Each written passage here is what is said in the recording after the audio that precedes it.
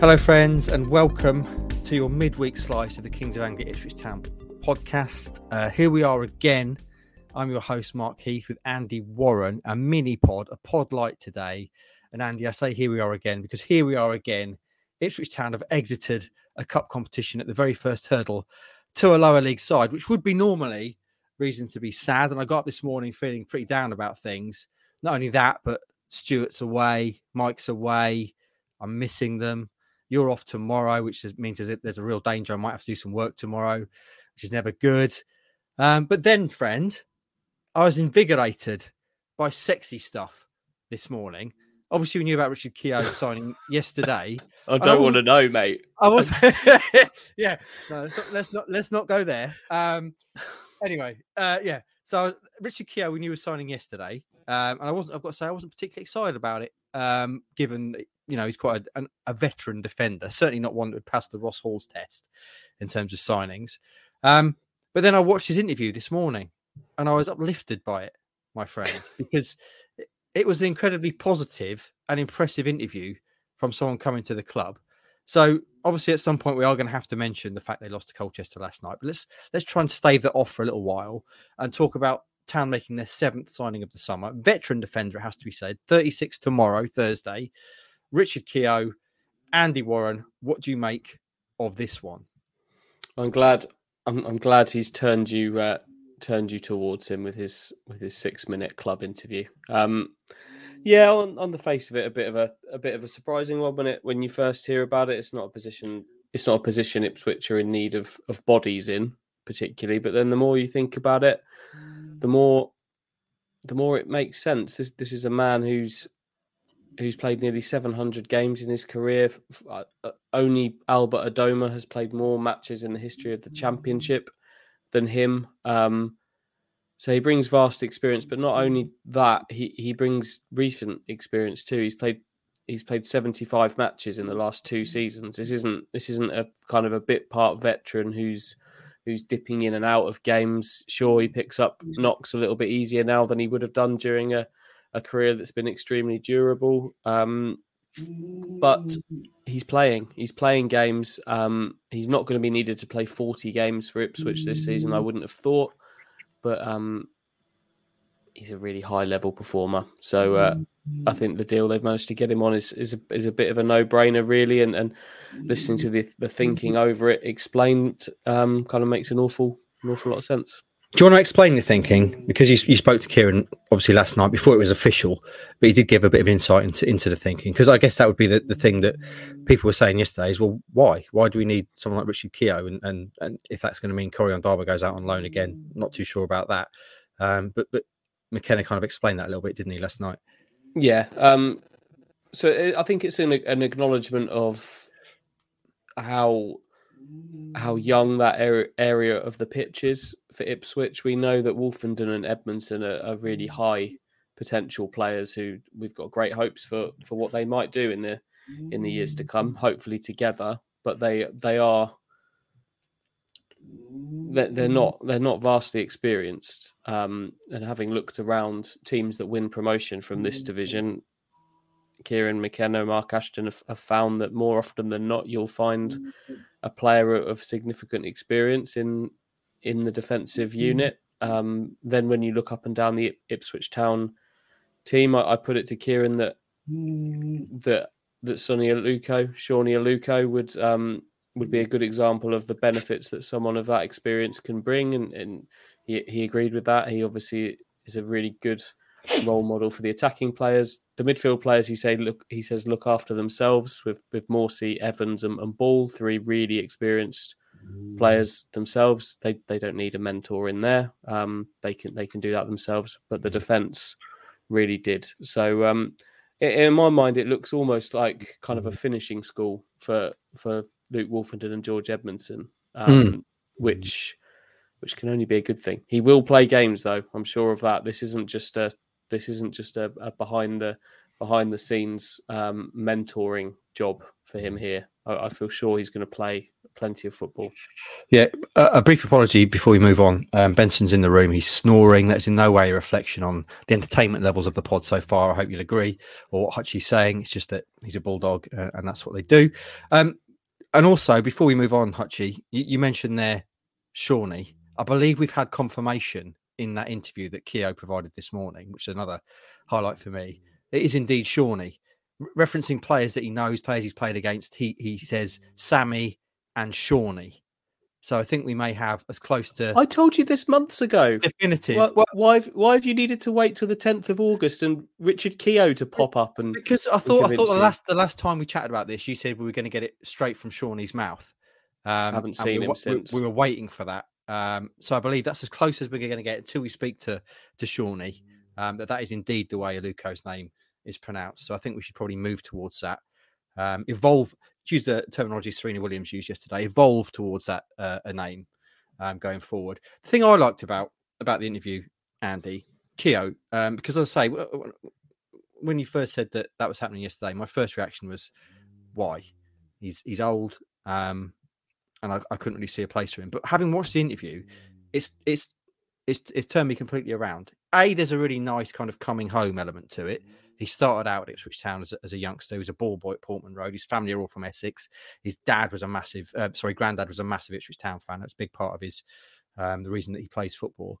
And B, because he was really kind of realistic and open about what he's here to do. It wasn't like he's here to play every game and be a star, as it were. He's very much saying, look, when I'm off the pitch, I'm here to drive standards and to help develop these great young centre backs that are here. So he's come here with no doubt as to what his role is going to be. Clearly very experienced, a leader in the way he speaks, and you can never really have too many of those, as long as they're the right sort of leader, alongside the likes of Morsey. So yeah, I think overall, I can see it being a really good, sensible. It's not super exciting or super sexy, is it? It's not a new striker, let's be honest, but it's just a sensible move, Andy, and sometimes that's a good thing. I can tell you are sold. Yeah. Has he got a nickname? No, we don't do nicknames anymore because for reasons we'll come on to in short order. Yes, we get on the nightmare. We'll get on to that. I think he's a good football fit as well. Like, not all 36-year-old centre backs are just true kind of battering ram warrior centre backs. He can do that, but he's always been really comfortable on the ball as well. He can play either side in a back line, and is to an extent versatile. So this isn't just kind of the man to put on to kick people, which sometimes you might look at the 36-year-old and think that's what their job's going to be. He's more than that. He always has been. So yeah, I think it's a really good signing, and I think what I like is it's a good example of what the club are able to do and what they're thinking about now. I don't know if in years past Ipswich would be financially able to carry players to kind of mentor others. Yes, obviously teams look to add experience and things like that, but in years past and at most other clubs up and down the leagues, this would have been you have to get someone out if you want to bring someone in kind of job. Obviously, Corey Darbo's going to go out on loan. That's slightly different, but Ipswich are in a position to do it, and they're thinking about doing these things as well. It's both planning for the future and positively benefiting in the short term as well. So it'll prove to be a good one. I think it's worth mentioning as well that obviously we know everything that happened at Derby previously, but he's been at three clubs since MK Dons, Huddersfield, and Blackpool, and I think every single time he's surpassed expectations. He's always been at each of those clubs. He's turned up as veteran Richard Keogh, who obviously earlier on there were reasons why his signing for the clubs was quite notable.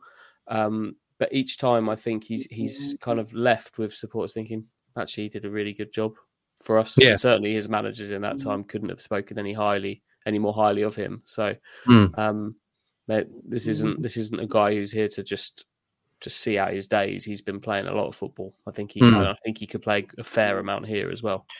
What I will say about the Derby thing, I mean, obviously that will get mentioned in reference to his name. But there's a really good interview out there, which he did with The Guardian, if you've not read it, about that time in his life, that exit from Derby, how he was treated by the club and how that affected him, because he obviously seriously injured as well in that incident, and having to kind of come back from that.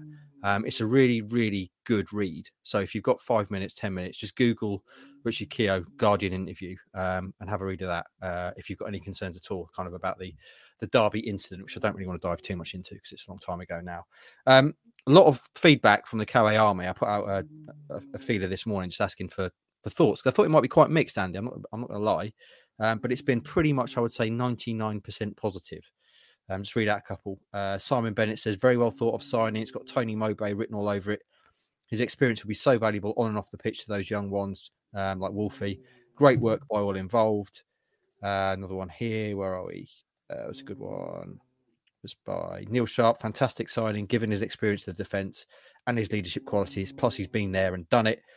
And there was actually, I'm sure I can find it now. There's actually a Blackpool fan in here as well that said you've got a really solid, good quality player there. So overwhelmingly, I think it's been treated positively. Yeah. I think the Tony Mowbray one is one, the comparison there. That's one that instantly sprung to mind for me. Mowbray was a bit younger when he turned up at Ipswich in '95 from Celtic, but he brought some experience and a calm head then. But in '99, he basically came out of retirement at 36 to kind of solidify a defence that needed that kind of treatment. He wasn't supposed to be playing, but he ended up playing pretty much the whole season, and we all know what happened at the end of that season with promotion at Wembley. So that's a good that did spring to mind immediately with me, actually, that's a fairly good comparison from the fairly recent past at Ipswich Town. It used to be the fairly recent past. It's not really anymore, is it? It's a quarter of a decade ago. Quarter of a century? Yeah, that's it. Quarter of a century. Quarter of a century. God damn, I'm old, Hutchie. A few more before we move on. Daryl Hood says it's a sensible signing. Not going to set the world alight, but it just makes sense. Experienced campaigner, blood and guts defender, and experience to bring the likes of Edmondson and Wolfie onto the next level. Not sure what's not to like. Tony Rand, whatever the reasons, it's important to realise that every so often you need a bit of been there and done it. Whether that's on or off the pitch, he'll be good to have around. Like the move a lot. # Grizzly. Got to say, the old silver beard does make him add an extra edge, I reckon, to the signing for me, Hutchie. I don't know if he would sign up to our sponsor. Daniel O'Reilly, smart business, adds strength to the already fairly strong defence. But we do need a striker, otherwise I feel we'll fall short of the playoffs. And just finally, Steve Mellon, our old friend Steve Mellon, was playing for a championship club and their fans seem gutted he's left. What's not to like? So a few thoughts there, as I say, pretty much overwhelmingly positive. Any other thing to mention on this signing, Hutchie, before we have to unfortunately talk about Colchester? Just thinking aloud about where and when he might play is interesting. Ipswich to me at the moment seem caught between playing with the kind of the back three hybrid system that we've seen for much of McKenna's time in charge and a true flat back four. I think it was more of a back four at times last night. So be interesting to see where he fits in, because you'd think that in a back four, the starting centre-back pairing would probably be Wolfenden and Edmondson, but it'll be interesting. It'll be interesting to see where he fits in, because if it switches to a back three, is there a possibility that the scenario we've previously discussed with Donatian sliding out of the team comes to pass, with Keogh in the middle and Wolfenden switching a little bit? It's not impossible. I'll be interested to see. I honestly don't know where he's going to slip into this, but he can play left, he can play right, he's comfortable on the ball. So I feel sure that he will get games at some point. It also feels like a first step towards a transition into coaching, doesn't it, for him? Whether that'll be at Town or not, I don't know. But yeah, sensible move all round, I think, would be the way to describe that one. Right then, I suppose it's not sensible, Hutchie, but we have to talk about it. Town went out of the Carabao Cup at the first hurdle again last night. They absolutely dominated the game. Raheem the Dream gifted the user goal. I mean, on that note, obviously people are slamming him. It's not his fault. He's almost too much a visionary, Hutchie. It's not his fault the players around him can't see the openings that he sees. No one would have expected him to pass it straight across his own box there to the Colchester player. But hey, Mark Keith, come on. I've got a question. When does this stop? Well, it stops when he leaves, doesn't it? Yeah. Let's talk about it then, Hutchie. Come on, let's get into it. Obviously, they lost. It's pretty depressing that they keep going out of the cup at this time against lower league opposition again. After a fairly positive start to the season, it feels like it's just brought a halt to that momentum. You were there on your own because Stewie and Mike can't be bothered to cover things. So, what did you make of it? The game's a pretty simple story to tell. Everyone will have seen that the mistake now it's a big mistake, extremely sloppy, and it meant that a Colchester team that had been on the back foot for the first half an hour to an Ipswich team that dominated to the ball, 78 possession across the night. But that goal meant that Colchester had something to hang on to and something to defend, and they dropped that bit deeper after that. They didn't allow Jackson to wriggle in behind. They didn't allow John Jules to get in behind, and Ipswich couldn't break them down. They dominated from that point on, but Sam Hornby in the Colchester goal, if we're being brutally honest, wasn't overly tested. And in terms of the game itself, it's a pretty simple story, really, that we've seen before. We will probably see again, very frustrating. There is obviously bigger fish to fry this season, Andy, but we feel like we have this conversation all the time about the impact on momentum and stuff, and clearly there were a lot of changes made. How did you feel about that? There were 10 changes, weren't there? Last night to decide. Yeah, you seem fairly sanguine about that. No, it's just what Mike and I spoke about this on both in the car on the way home on Saturday and on the podcast on Monday, and that we have our people have their thoughts on it, but this is the way it is. I can't kind of begin to get really angry about it. Maybe that's the old Ipswich Town apathy coming, like, wafting back over again that we've spoken about for so many years. But like, it probably isn't the way that I would, if I was a football manager, the way that I would use that cup game. It probably isn't. I don't know about sports science to the level anywhere close to the level that the guys in charge do. I don't see the data, but it wouldn't. I would have liked to have seen some of the players kind of play their way into some really good form last night. But I can't sit here and be angry about it, because we all knew that the changes were coming. So it is what it is in that respect. But I don't think you're ever going to see a completely changed team like that's never played together as an 11 before and probably never will do again. They're not going to come in and just click and be fluid. It's just not going to happen. So maybe it's just that apathy, isn't it? It is what it is. It is what it is, and clearly it was an opportunity for players to play their way into McKenna's thinking, grab the opportunity with both hands. Andy, would I be fair in assessing that not really any of them did? Nope. I don't think so, really. We didn't. I don't think we learned an awful lot new about a lot of the players last night. There was some good some decent performances in there. I think Cameron Humphreys missed some chances he would really want to be at least hitting the target with and probably scoring. But saying that, he was really, really positive young player who, for that first half an hour, was kind of at the heart of everything, popping up on the edge of the box, inside the box, in some really good positions, good on the ball, used it well. Some things to work on. He got dispossessed a few times when he maybe should have used it a bit quicker, but he's young and he's still learning. So if there was positives to take, he would be one of them. I quite enjoyed watching Luke Wolfenden battle away with Frank Noble.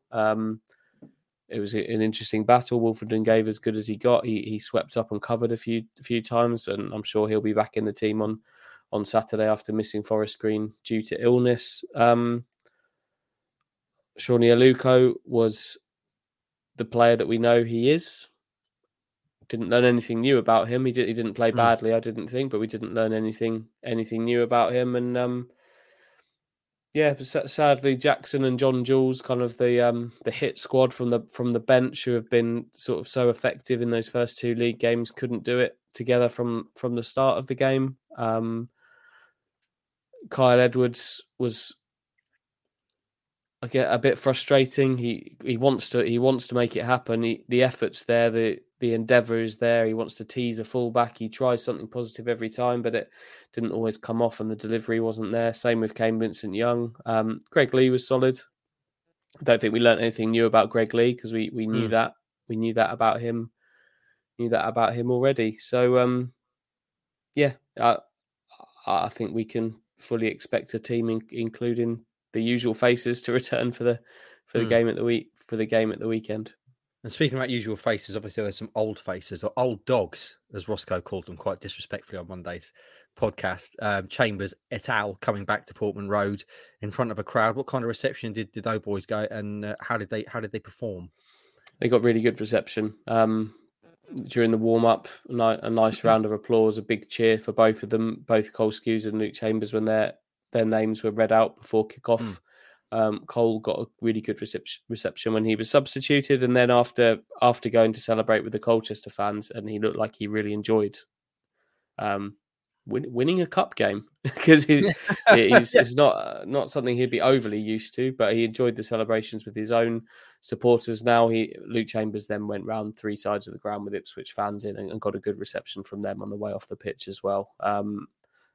I thought they both did okay. Cole Skews did Cole Skews things. Luke Chambers, I thought, had a pretty good game, actually. He won some, with the score at 0-0, he was winning some really good headers inside the box. And then once Colchester were ahead, like I said, they all dropped a bit deeper, looked after Jackson and John Jules fairly well, and defended well from that point on. So I think he'll be, both of them will go away especially pleased with their performance and to get a win at Portman Road, as would Wayne Brown, who's obviously also a former Ipswich defender, now Colchester manager. I think that would have meant an awful lot to him and to his club as well. Okay, should we move on, Andy? Any other notes from that game? No other notes from the game. Same time next year. Yeah. Before we do move on, can I just say, on the general note of rotation and changing teams and stuff, yes, it does kind of annoy me that many changes are made, and changing a winning team and stuff, and there's arguments either way, isn't there? But can we stop using teams of yesteryear as an example of why you should never change a team? Yes, talking 40, 50 years ago, yes, players played like 1 million games and there are only 16 players in a squad, but to compare that to now, to me, it's just nonsensical, and it doesn't help the conversation, because you cannot compare those two eras. Technically, yes, those players would be great whatever area they played, but it was a completely different sport back then, in terms of fitness, in terms of sports science, in terms of nutrition. The players now, the levels of athleticism, the levels of training they do, are just light years ahead of that point. So for me, it's not really helpful to say, well, we only had 16 players back then and they all played 1 million games and we're fine, because I just don't think you can compare like for like in that way. Hutchie, am I out of order? Bang out of order. No, I agree. It's that's not the argument. I don't think it's not. It's not about the 80s, is it? It's about It's about the here and now. There's valid arguments for and against doing it, like based on kind of current factors. But I would say what Mick Mills et al. Did in the 80s probably isn't comparable to where we're at in modern day football. Yeah. All right. Let's move on. Modern day football. One more thing I want to mention before we get on to this weekend, Hutchie. A bit of news. I think it was yesterday, actually, wasn't it? The Plymouth kickoff has been moved. Game, in fact, has been put back to Sunday for Sky Sports coverage, which I guess in a way is good. You get to watch Town on Sky. But the kickoff's 12:30, Andy, which to me seems grossly unfair for fans who would be travelling to that game. I mean, Plymouth is a long way away, so you're looking at a ridiculously early start. It just seems to me that the fans are never really considered in things like this, which is frustrating. Yeah, it has at least happened with a little bit of notice this time. It's still 6 weeks until that game. There wasn't the Rotherham game last season that got switched with Late on. less than 2 weeks notice, 10 days, 2 weeks, something like that. Yeah, getting to Plymouth for midday on a Sunday is going to involve an incredibly early start or a Saturday night away. But I'd say at least this one has been done before tickets have gone on sale. I think that's probably correct. Like the Rotherham game, people already had tickets for it and were then told that actually it's happening on a different day now. So at least on this occasion, there are people now that can at least buy a ticket, knowing what the deal was and when the game is being played. Yeah, still seems a bit unfair to me. Anyway, let's cross that bridge when we come to it. Right then, Andy, we've got to finish this mini pod, aiming for half an hour or so this week, with looking at MK Dons this weekend and £1 million picks, of course, we have to reflect on, which I've got to say, having listened on Monday, Mike Bacon giving you 9-1 on Tyrese John Jules to both score and assist in a game. I know he said the bookmakers have got to make money, but no one would ever bet with him if those were the odds. No. So that man's a loose cannon, isn't he? He says what he thinks as soon as he thinks it at times. And I humoured him. I probably would have turned that bet down in real life, but yeah, I hadn't thought of another one. So 9-1, unbelievable. Anyway, so you put some money on. Are we doing cup games this season as well? Yeah, why not? Okay, there we go. So how much money did you lose? 50 grand. 50 grand. Anyway, we're still up, aren't we? Because Morsey bagged last weekend. MK Dons this weekend, Andy. It's obviously, we are literally just hours apart from Town playing last night. So I haven't really had a lot of chance to think about MK Dons this weekend. Obviously, I've signed a player too since then. But MK Dons, on paper, obviously, you'd expect the side to be right up there with Town. They've not started very well, Andy. They've lost both their first two league games without scoring. I know they got a win last night in the cup. So on paper, I don't know if that's a good thing or bad thing, them coming to Portman Road, having not won yet and not scored yet. We'll find out, won't we? We will. It doesn't make them not a good team. It's still they have a way of playing. Maybe that's going to take a little bit of time for sort of the slight rebuild they've had to undergo to get up to speed. They're playing the next two games for Ipswich are against teams that are winless in the league so far. So in Burton and MK Don. So yes, on paper, a really nice couple of games. But I'd still be delighted if Ipswich came away with 3 points from this one. So we'll see. They've got some good players, and they'll have some good players on the pitch. MK Dons and good players are always capable of producing a good result. So not one to take lightly. That sounds to me like a Hutchism there. Good players are always capable of producing a good result. It's up there with a win is better than a loss and other notable opines.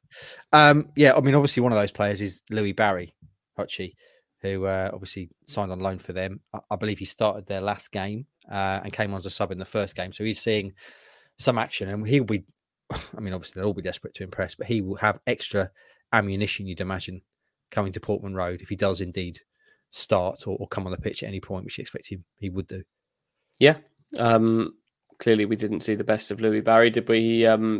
He's a supremely talented young player. We know that. It's just I don't think it was all set up particularly well for him at that point. He was one of a lot of players in that position. The minutes didn't come, and when they did, it was hard for him in a team that hadn't clicked and wasn't gelling. So MK Don should suit him, but sort of playing for a top end League One club is going to be a big step up for him after what his season actually played out as last season with Swindon. So he might be one that they would need to give time to work. That doesn't mean he's not going to produce some good moments, but There's him and Will Grigg, the attacking threats. Who look, they're both capable, aren't they? But we shall see. I want to see what Ipswich can do rather than any opposition in these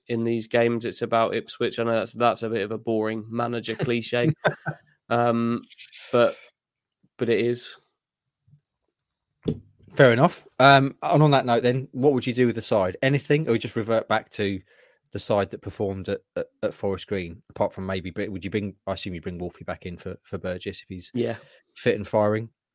I think I probably would. To be honest, just go back to it. I'd just like for Forest Green, the one I'd be considering would be Aluko for a start. I feel that Aluko probably will start one of these next two games. Who knows which one it will be? I think he might, but there's players that are clearly going to come back into the team, aren't there? Walton, Edmondson, Morsey, Evans, Chaplin will start, I'm sure. Burns, Ladapo. It's I think a revert back to that is almost certain, really. It's Wednesday. It's not even lunchtime on Wednesday, Andy. Do you have £1 million pick for Saturday? Please say yes. Yeah, I do. I've got two. Oh, okay. Two small ones. Yeah. I think Freddie Ladapo is going to score his first Ipswich goal. And I think Sam Morsey will have two chances without scoring. But how do you qualify chance? Two chances that people you think if he has a shot from distance, does that count as a chance? That's a stupid bet. Let's just go with Ladapo. Or do you mean if you're going to have two chances, you'd expect him to score? Void it, mate. I've screwed it up and thrown it on the floor. It's Wednesday lunchtime. I'll be honest. MK Dons is not on my mind. I've messed up.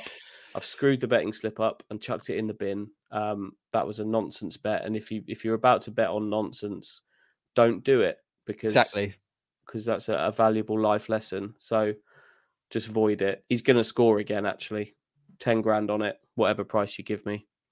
I'll give you 7-1 on Morsey scoring because he scored last weekend. So I'm bringing it down a little bit. Ladapo, I'll give you 9-1 on Ladapo. Okay. Which I think is quite generous. Yeah, it is quite generous. But he's not scored yet. Not really had a massive amount of chances. So I'll go 7-1 on Morsey and 9-1 on Ladapo, which on the basis of where they play on the pitch is completely nonsensical. But there you go. I feel like I need to do something for you after Bacon's ridiculously short odds on the big cat. Yeah. So what we putting on both? 10 on Morsey. Yeah. 50 on Ladapo. 100 on Ladapo. £100,000. Returning £1 million if he scores at 9-1. Yeah. Fantastic. I really hope he does score, Andy. Because the longer he goes without scoring, the more the narrative around, we still haven't got a striker and that kind of stuff will go on, won't it? Yep. And from everything I've seen of him so far, I think he's doing a decent job. Is that? Yeah. A decent job. Yeah. We need him to score though, don't we? We need a goal. Strikers need to score.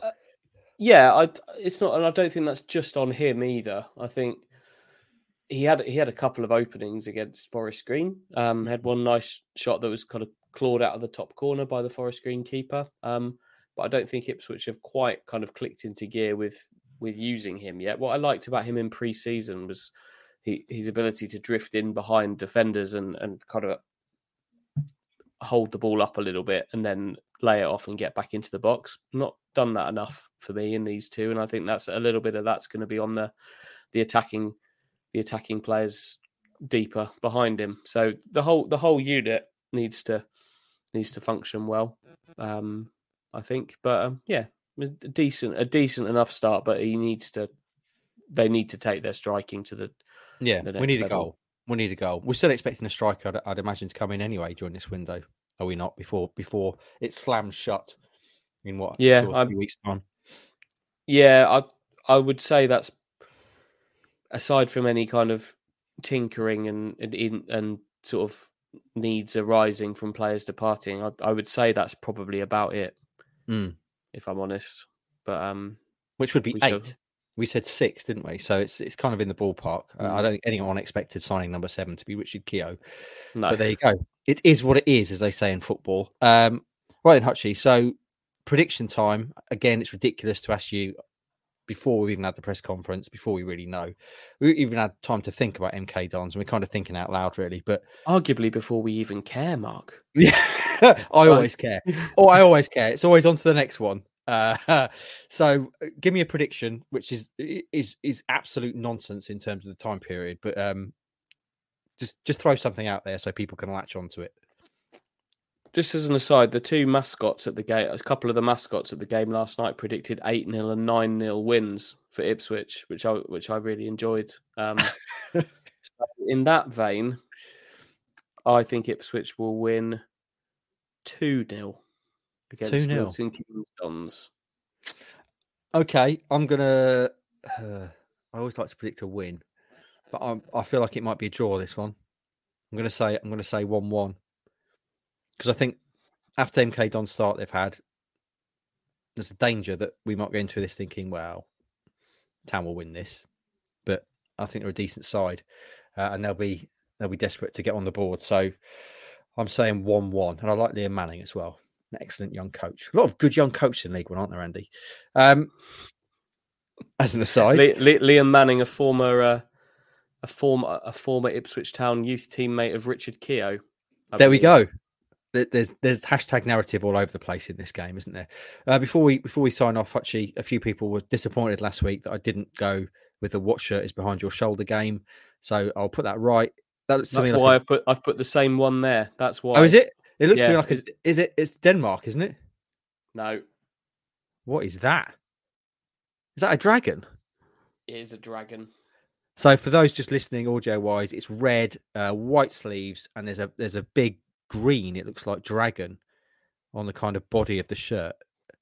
That looks like something that Conor McGregor would wear on a night out, mate. I don't know if it's a dragon or a phoenix or a griffin, maybe. Oh, a griffin. Okay. Don't know if it's a griffin. Do you want to see the back of the shirt? Is there more griffins on the back? No. Nakata. Again, no use to me really. This is a classic. This is a classic, and I've paid too much money for this. Okay, put me out of my misery. Who is it? What is it? Perugia. Very nice indeed. What kind of era are we talking there then? You say it's a classic. 98, 99. Nice. And when you say you've paid too much money, what kind of coin have you expended? Undisclosed fee, I'm afraid.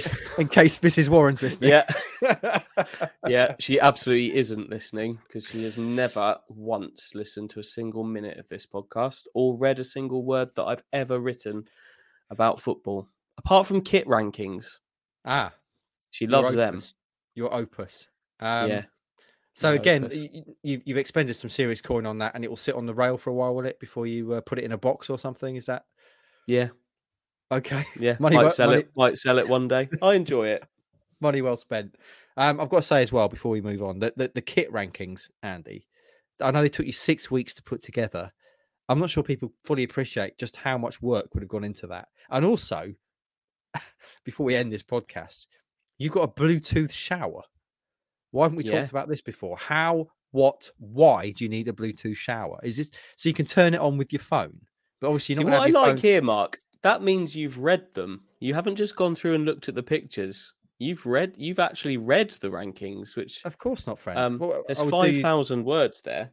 I would do you a gross disservice if I wasn't reading your work, wouldn't I? As someone who is in the content team with you, clearly I'm going to be reading your work, and I enjoyed it. But the thing that I took away mostly was the Bluetooth shower, because you can turn your shower on when you're sitting there. I'm assuming. I can turn it on now. You might be able to hear it in the back. Shall I turn it on now and see if you can hear it? Yeah. This is great audio. Great. That's not going to work, is it? The screen, you can't see that. No, Is you it probably on? can't. I can see a blue circle. Yeah, you can't hear it, can you? It's not powerful enough, obviously. Can No, you ramp up the it power on is. there as well? No, I can't do power. I can do temperatures for you. I can set it for a duration until it turns off. But here's my question, right? So you can sit there and turn it on, which I'd admit there is some mileage in terms of practical joke kind of style. You can turn it on while Mrs. Warren is in there unsuspecting, or turn it off when she's in there. But when you're in the shower, you're not going to have your phone with you, and your control panel's right next to you. So what's the benefit of a Bluetooth shower, Andy? Once this podcast is finished, Yeah, I might want a shower. Do I right. want to stand there and wait for it to warm up? No. Okay. I want to press the button right now, and by the Yeah. time I reach the shower, it will be hot, perfectly up to temperature, the temperature that I have set. Okay. My phone, and I jump straight in. So Naked. it's well, yeah, obviously, I'd hope. So it's literally that kind of minute of faff that normally you have to have with a shower. It's not even really a minute, is it? It's normally about 20 seconds, 15, 10 seconds. Mm. That was worth you investing in a Bluetooth shower. Yep. Fair It enough. does monitor your water use as well. Okay. That the kind of the app that all comes as part of it. I like it. It is really, it comes into its own in the winter when Right. when it's cold in the morning. You don't want to kind of get in, because you know, like some showers, and ours is one of them, you have to actually get in it to press the button, Right. and then the cold water comes. That is not what you want. You can't lean in and press the button and then pull the thing back across while it warms up. I don't want to do that. Okay. And I shouldn't have to. You want to be able to turn your shower on while you're still lying in bed. Literally just fling the covers off and just walk straight into the shower like a boss. That's basically what you're after. Yep. Okay. Yep. And it meant that I had something to write about Cheltenham's horribly average football kit. That actually they're sponsored by Mira, who make the shower. Yeah. But their kit was rubbish. I had nothing to say about it. There's too many red football kits. They're all boring. It was the same as Lincoln's. So talk There we about go. the shower. It's my main takeaway from the piece, mate, and it made me feel like I got to know you a little bit better. I too have a Mira shower. It's not Bluetooth. Well, exactly. They are good showers, but I think it gives a little bit more insight into the way the Hutchman's brain works. Right then, friends, we're coming to the end of the podcast now. Anything else to mention, Andy? You've been watching, by the way, I've been enjoying the new Arsenal All or Nothing on Amazon Prime. You've been watching that? I started watching it last night while I was writing about Ipswich Colchester until 2:11 a.m. I watched 3 episodes. That's all you can watch. Is that all that's available so far? I think there's only 3 so far. Yeah. Yeah. I like Aaron Ramsdale's dad. He seems like his hat. an interesting character with his little hat. I think he likes a beer at games. Yeah. And I wonder how long a lifespan football managers coming up with those interesting pre-match team talks kind of have, because you can't do that forever. Why has the background just changed? That's weird. I don't know. That is odd. That's unusual. Yeah. Anyway, I do wonder how long that can go on, because I quite like them. Interesting move to get the club photographer to do a pre-match team talk ahead of a game. I bloody love you. Yeah. Oh, love the Arsenal. Go on. I wish Arsenal fans wouldn't call their club the Arsenal. Yeah. I don't know. That irritates me. I've got to say though, on early watching, as you say, there's only 3 episodes to watch so far. I think I'm enjoying it more than the previous ones with English clubs. I think because you've got 3 quite compelling young English guys involved. You've got Ramsdale, you've got Smith Rowe and Bukayo Saka, who are all really kind of compelling players with good backstories. And they're also getting families involved, kind of connecting to the why. And Arteta's quite a compelling guy as well, isn't he? As you say, with these kind of convoluted speeches, and you feel like he really kind of feels it when he's saying it. What was it he drew on that board? Was it a picture of a heart? He drew a picture of a heart and then a brain.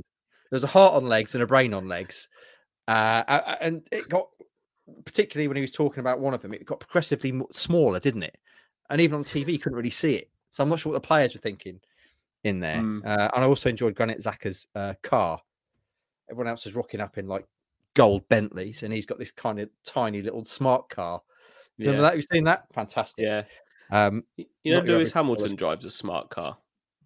Of course, he does. In real life. Does he? I also heard a story about Lewis Hamilton that all his like jewelry, Rolexes, etc., are fake, because he figures that no one would think that he'd be wearing fake jewelry, and therefore he saves money by getting like the fake ones, and everyone, because he's Lewis Hamilton, just assumes they're real. So there you go. Who on earth has told you that? I heard it. Is that there was a bloke down the pub? No. And he was saying. No, I heard this on the radio. It was someone. Was it a BBC station? It was one a of BBC these station. Awful commercial. No. It's proper, mate. Proper BBC. Someone who'd just been interviewing Lewis Hamilton. As an aside, he threw it out there, and I thought, you know what? That's interesting, and also it makes sense. Yeah, I love that. So there you go. So if you are ever in a room with Lewis Hamilton and he's wearing some jewelry, grab him firmly by the wrist and examine said Rolex. I wouldn't have any idea what a fake Rolex looked like and how to identify one. And you would assume that it would be real, would you not? With a star of his. He must. The one question I have about that, he must at some point have had an endorsement deal with like Tag or Rolex. Oh at some point. Yeah. So he is going to own these watches.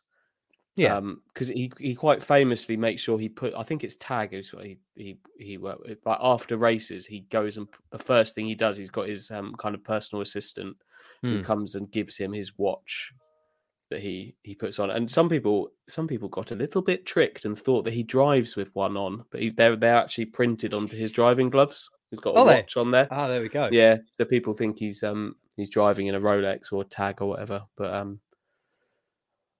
I'm not into watches, but if Lewis Hamilton's wearing fakes, it's good enough for me. And I love that you've brought this gossip to us. I think it's real knowledge. I'll bless you with some real knowledge. We're all about edutainment here. There's been a few Hutchisms in here. We talked about Lewis Hamilton wearing fake jewellery and various other things as well. Right then, Andy, we've hit 45 minutes. We should probably take our leave because we've got things to do today. Any other business? I think we've covered quite a lot. Yeah, I've got a question. Do this probably isn't one for the podcast, but I've started now. Yeah. Do you think I should do the away kit rankings? All 92? Oh yeah, anything else would be like a backward step now. I feel like that's something I'd very much like to read, and I'm sure a lot of people would like to read. It's got an incredible amount of page views, so clearly content that the audience want, Andy. But my concern really is how it affects you on a personal level, because writing that many words, sourcing that many pictures, first of all, putting them in the story in order, then kind of proofreading it all. Unless you kind of worked in journalism, I suppose if you've done like a dissertation or anything like that, writing a lot of words and then reading them back is pretty grueling. And then when you throw all those pictures into the mix as well, a recipe for disaster and headache. So if you feel that you can take that on, Andy, the people certainly want it. So I would say yes. I will take your feedback on board. Okay. But I do think in future you may be wiser to restrict it to just the league that Town are in for personal well-being going forward. That feels like going backwards. I don't like going backwards. Arguably, the best way to not go backwards is to never go forwards, and then there's nowhere to go backwards. Just stand still, be static. Life advice: just stand still. Don't push yourself. Don't show ambition. I'll do them. It's going to take weeks, though. That's all right. There's no rush. They'll pop up. Could we get them up for Christmas, maybe? Little Christmas present for the Keogh Army and our readers? Yeah, we could do. I'll commit to doing them before Christmas. What I won't commit to doing is any kind of third kit rankings, because they're impossible. Because teams always have third kits that you can't even find. And then, well, actually, Plymouth had their centenary yellow third kit that you've not ranked. I'd have had that third. Like, get a grip. We're digressing big time here, Hutchie. But now we're talking about kits. I need to know. I've got to ask you, what's your all-time favourite kit? Tell me now.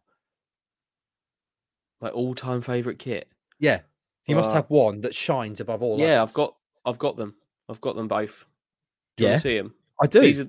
These are the two kits that got me into kits. Football kits that made me realise that fun, exciting football kits exist. Let me get them. Let's do it. We stopped talking about Ipswich Town about 15 minutes ago. Well, Yeah. I'm here for it. We're digressing big time. We're here now. This is what the people want. We've got to this point. Them. Let's see these two kits. And I've recently managed to get them, both of them. So I'll be back. Okay. For those of you just listening, Hutchie's removed his earplugs. He's wearing some very fetching pair of pink Town shorts, not like the goalkeeper's kit, perhaps. And he has retrieved these two kits. I think you've muted yourself, Andy. There we go. Before you on mute. Before you show that, I've got to pass comment on the rather fetching pink Town shorts you're wearing as well. Yeah. They're really comfortable. Is that the goalkeeper shorts? Yeah. Fantastic. Right then. Very comfortable. These are Andy Warren's two favourite kits of all time. For these of you just listening, I will try and describe them audibly, but whack them up for the viewers. I'm going to do one.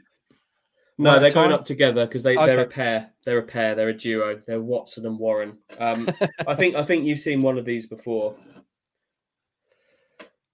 They're your all-time favourite kits. Yeah, they're Germany kits. I mean, they are. But I've got the white one is an all-time classic. You cannot take that away. I'm not sure about the green one. That is my one. That's your favourite. Yeah. Can you talk us through why you love them so much? Yeah. Basically, young Andy. Yeah. Kind of obviously knew about football from a young age. Yeah. But the 94 World Cup in the United States was a big one for me. Yeah. Because not only was it on the TV a lot, watched it, but also I don't know if it was it was probably one of the really early FIFA games. Like the first one of those. I think a family friend had it and used to play it every time we went round there. Is it like FIFA? Was it FIFA 94 where you could score every time by shooting diagonally? Yeah, my little trick was you could, if you run down the left wing and cross exactly 3 strides inside the edge of the penalty area, there would always be a player there to just head it in every single time. But you could also stand in front of the keeper, couldn't you, and just block the shot. And you could run away from the referee when he was trying to book you. Yeah, that was fun. But you could pick what kit your team wore and things like that. And then I saw these and I thought, wow, football kits exist. And yes, they're Germany kits, but I absolutely love them. They are beauties. It's an all-time classic. So that's the 1994 Germany home and away kit, essentially. Yeah, it screams Klinsmann. It does. Yeah, and what a player he was. So there we go. We've answered the question. Andy Warren's favourite football kits of all time. I feel like we've added quite a lot of value onto the end of this podcast, Hutchie. After stopping talking about Town, we've done a good 20 minutes or so now. A pretty much solid kit/football chat. So there you go. And with them being your two favourite football kits of all time, how long did it take you to get hold of them? And please tell me they do something other than just sit on the hanger. No, they're on the hanger. They're hanger. They're now on the floor. Disrespectful, but it took me quite a long time to get. I've got hold of them both quite recently for undisclosed fees. There's a lot of fake ones of them around, so sourcing a couple of genuine ones has taken a very, very long time. But I'm delighted to have got it over the line, Mark. I think with you and kits is like Lewis Hamilton with jewelry, though. If someone sees you wearing a kit, they're going to assume it's real because you're the kit man. So save yourself some money, mate, and get some knockoffs. I am learning. I've been caught out by some knockoffs, but I'm learning now. I can tell. This is a whole extra pod in itself, Andy, because now I want to know how you identify fake kits. How long have you got? Should we just keep rolling? Tell me. each brand each brand is different. It's very easy to do with the more modern ones because they all have product codes inside, and people who fake them can't fake a product code because they don't know it. And if you find your product code and put it into either Google will do it for you, or some of the manufacturers have their own authenticity portals. Kappa, particularly good for that. And you can verify them really quite easily. I won't bore you with the details of how to spot a terribly faked Adidas badge, because there are some woeful ones, but there's some real good signs of being able to tell a fake Adidas badge. Quite difficult to do with these older kits. They don't have they don't have like the codes and stuff, but you can match up. There's a lot of things you can match up, material, things like things I can't tell if you're interested or just hugely bored. Of course I'm interested, old friend. This is passion. As I say, passion is what you want in life. In every walk of life, you want passion. And listen to anyone speak about their passion, you can't help to be absorbed by it, as far as I'm concerned. And a lot of people are interested in this stuff. Nerdy passion. Absolutely not, my friend. It even goes down to like checking the washing labels and stuff. Like washing instructions were different in the 90s. Like, I know that sounds really dumb. And finding people that are trusted kind of sellers as well is obviously a really, really good thing. And these two were both from very trusted sellers, as was that Perugia shirt. So this is a pod almost on its own merits, Andy. Maybe like a journey through your kit collection. I think people would be interested in that and on a visual tip. Anyway, we must bring this to an end. I felt like we were winding up at about half an hour. We're now approaching the hour mark. We've done solid 20 minutes of pretty much non-Ipswich Town related stuff. Hopefully you've enjoyed that, friends. You feel like you've got value added in this particular pod. Right, there really is nothing else to mention now, is there, Andy? Anything else you want to Well, Mark, no, just a brief apology for not being able to talk about MK Dons with enough passion. It's too early in the cycle. Yeah, we're not fully into that match day cycle yet, are we, Andy? We're in the middle. That's the problem. Yeah, we've come straight from one game. We've got things to do this afternoon. That will begin. Well, I'm off tomorrow, but I'll spend the day getting pumped for MK Dons. That's what I'll probably do tomorrow. So absolutely, and I'll kick off the match day cycle probably at 7 o'clock. Don't you worry about that. We will kick off the match day cycle. We'll be bang up for it. Right then, friends. I hope you enjoyed that last 20 minutes of kit related chat. If not, enjoyed the rest of the pod. Thanks for listening. Please support our sponsor Manscaped. Use the code KOA at manscaped.com for 20% off and free delivery, and also follow us across all our social medias, Kings of Anglia on YouTube, Instagram, Twitter and Facebook. And also please consider leaving us a 5-star review on iTunes, because it helps people find us, listen to us and join the KOA army. We've talked a lot. We covered a lot of ground today. We started with Richard Keogh and we ended up with how to identify fake German football kits. That's the kind of range of things that we're going to bring you on Kings of Anglia. If you're going to the game this weekend, have a great one. Enjoy the game. If you're not following with us, Stu, Andy and Roscoe will all be there. So follow it with them. Have a great weekend, whatever you're doing. And we'll speak to you again next time.